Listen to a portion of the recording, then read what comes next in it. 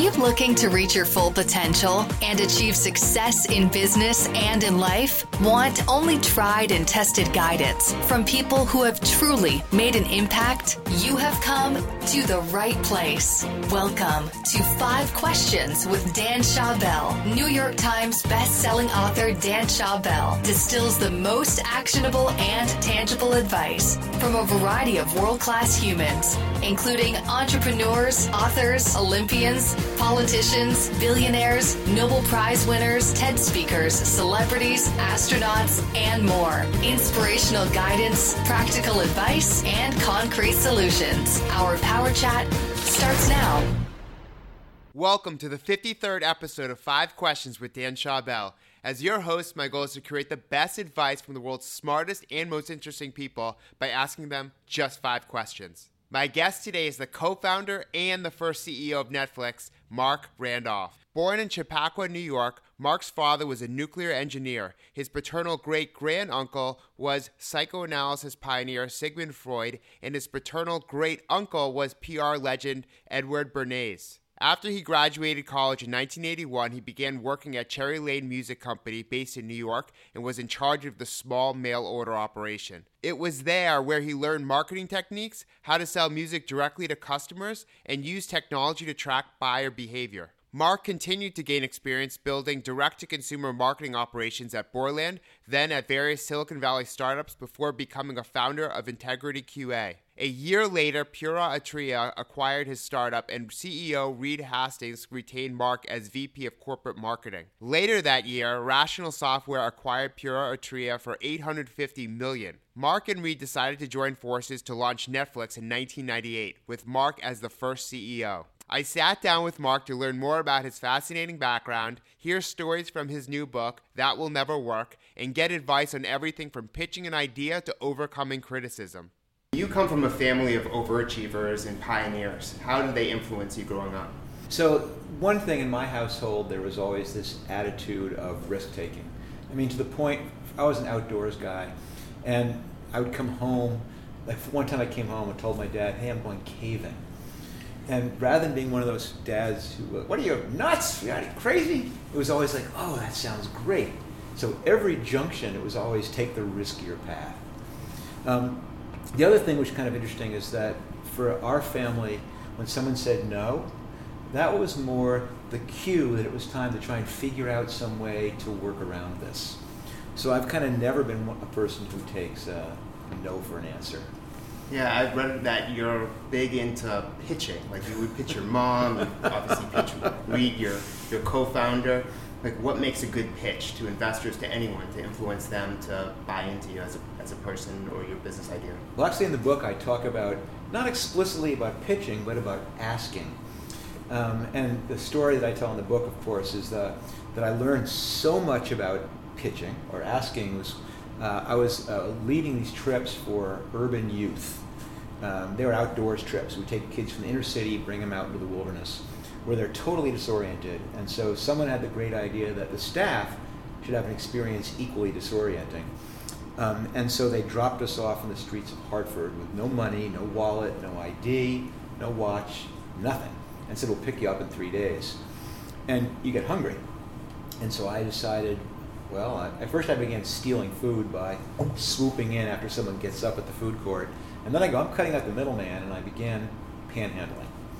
And what you learn when you ask for money, which is the naked ask, give me something, nothing in return, is eventually the way to do it is to be honest and to be vulnerable and reveal with your voice and your words and your body what you're looking for. And in that case, it was I'm hungry. But when you're looking for money, when you're raising money in a pitch, it's really letting people know that this is not BS. I believe in this. And here's where I think I'm vulnerable. Here's where I think we're strong. And people see those things. But the ultimate skill, and this is not learned in the streets of Hartford, is empathy. You have to understand in advance how what you're saying is going to be perceived by somebody, how whether the offer you're making is going to impact that person. Because as trite as it is and as oft repeated, the win-win is so much more powerful than the I'm stronger than you are, and so you're going to do what I say. Yeah, that's a really good point. early in my career, a lot of people said that will never work, or they laughed at me when I wanted to write a book. So I dealt with cyberbullying, in-person bullying. People just didn't believe in me or the idea early on. Right. What does it take to overcome that and continue to follow the path that aligns to your dreams and goals? Well, I think anybody who's ever had an idea has had that exact same thing that you and I have had. You know, you wake up, oh, you got this great idea, and you can't wait to tell someone. You come rushing down, and you tell your wife, or you tell your kids, you come to work and tell your coworkers, and you're right, they all say the same thing, which is, that'll never work. And then they helpfully tell you all the reasons you're so stupid. But my favorite saying is actually comes from a guy named William Goldman, who's a screenwriter. But he wrote, "Nobody knows anything," talking about Hollywood and how no one knows if a movie's going to be successful until after it's launched. And every idea is like that. Really, no one knows. So to answer the question, that's a long preamble, you have to eventually realize they have no idea. This so-called expert, they have no idea whether it's going to work or not. The only way to find out whether it's going to work, the only way to know if my book is going to be good, the only way to know if the article is going to resonate, the only way to know whether it's going to get accepted is to write it, try it, pitch it, and see what happens. Yeah, and different from Reed, your business partner, you've kind of been a little behind the scenes. I know you've been in the public, circuit scene, speaking to big audiences, but it takes a certain level of humility to take a step back and not constantly be out there like your business partner. And so just tell me about that and your view of fame and fortune and success in your role. It's really a very common question. It's like, are you bitter? Or, you gave up stock.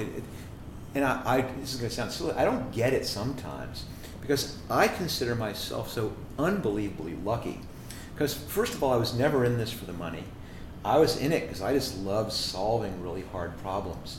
And I had this dream of starting a company that sold stuff on the internet, and I got to see my dream come true, that's the most unbelievably fulfilling thing. And the company went public. And so I did fine. And now I get a chance to work with other early stage entrepreneurs. And I got a chance to spend time with my family. My kids know me and that's like me. That was me knocking on wood if you're just listening. How could I possibly resent what's happened other than that, or who was in the front? And what's your best piece of career advice? Start and do anything you can which is even tangentially related to what you want. But actually, here it is boiled down in just a handful of words. My advice, and this is advice for people who are starting out. Actually, I take that back. Anyone who's thinking about getting into something new. Number one, find the smartest person you know that will take you seriously and do anything they want. Simple as that. No strings attached. No. They say, sweep the floor? Yes, sir. Yes, ma'am. By being there, you'll see how they do their job. You'll see how the industry works. You'll see how all the moving pieces. And if you are an amazing sweeper, when they're looking around going, where's the person who's going to now run this small little thing? They're going to pick a person they know is responsible and hardworking, rather than taking a chance at an outsider. And then all of a sudden that moves, you do that job as best you can, whatever it is. Don't go, wait, I have a degree and I should be doing this. Yeah, get out of here. I'll find someone who's willing to do it. Thank you so much for sharing your wisdom, Mark. To follow his journey, you can read his book, That Will Never Work, and find him on Facebook, Twitter, and Instagram, where he shares his live appearances, entrepreneurship articles, life rules, and business tips. To watch the full extended video version of this episode, where I ask Mark even more questions, you can go to youtube.com/Dan Schawbel. We hope you enjoyed today's show and the amazing advice our guest provided. Remember that you can only benefit from advice if you act on it. Before you do, we would appreciate your feedback in the form of a review. You can leave a review on iTunes, Stitcher, or a podcatcher of your choice. Your feedback would be very much appreciated. Head over to danschawbel.com/review now.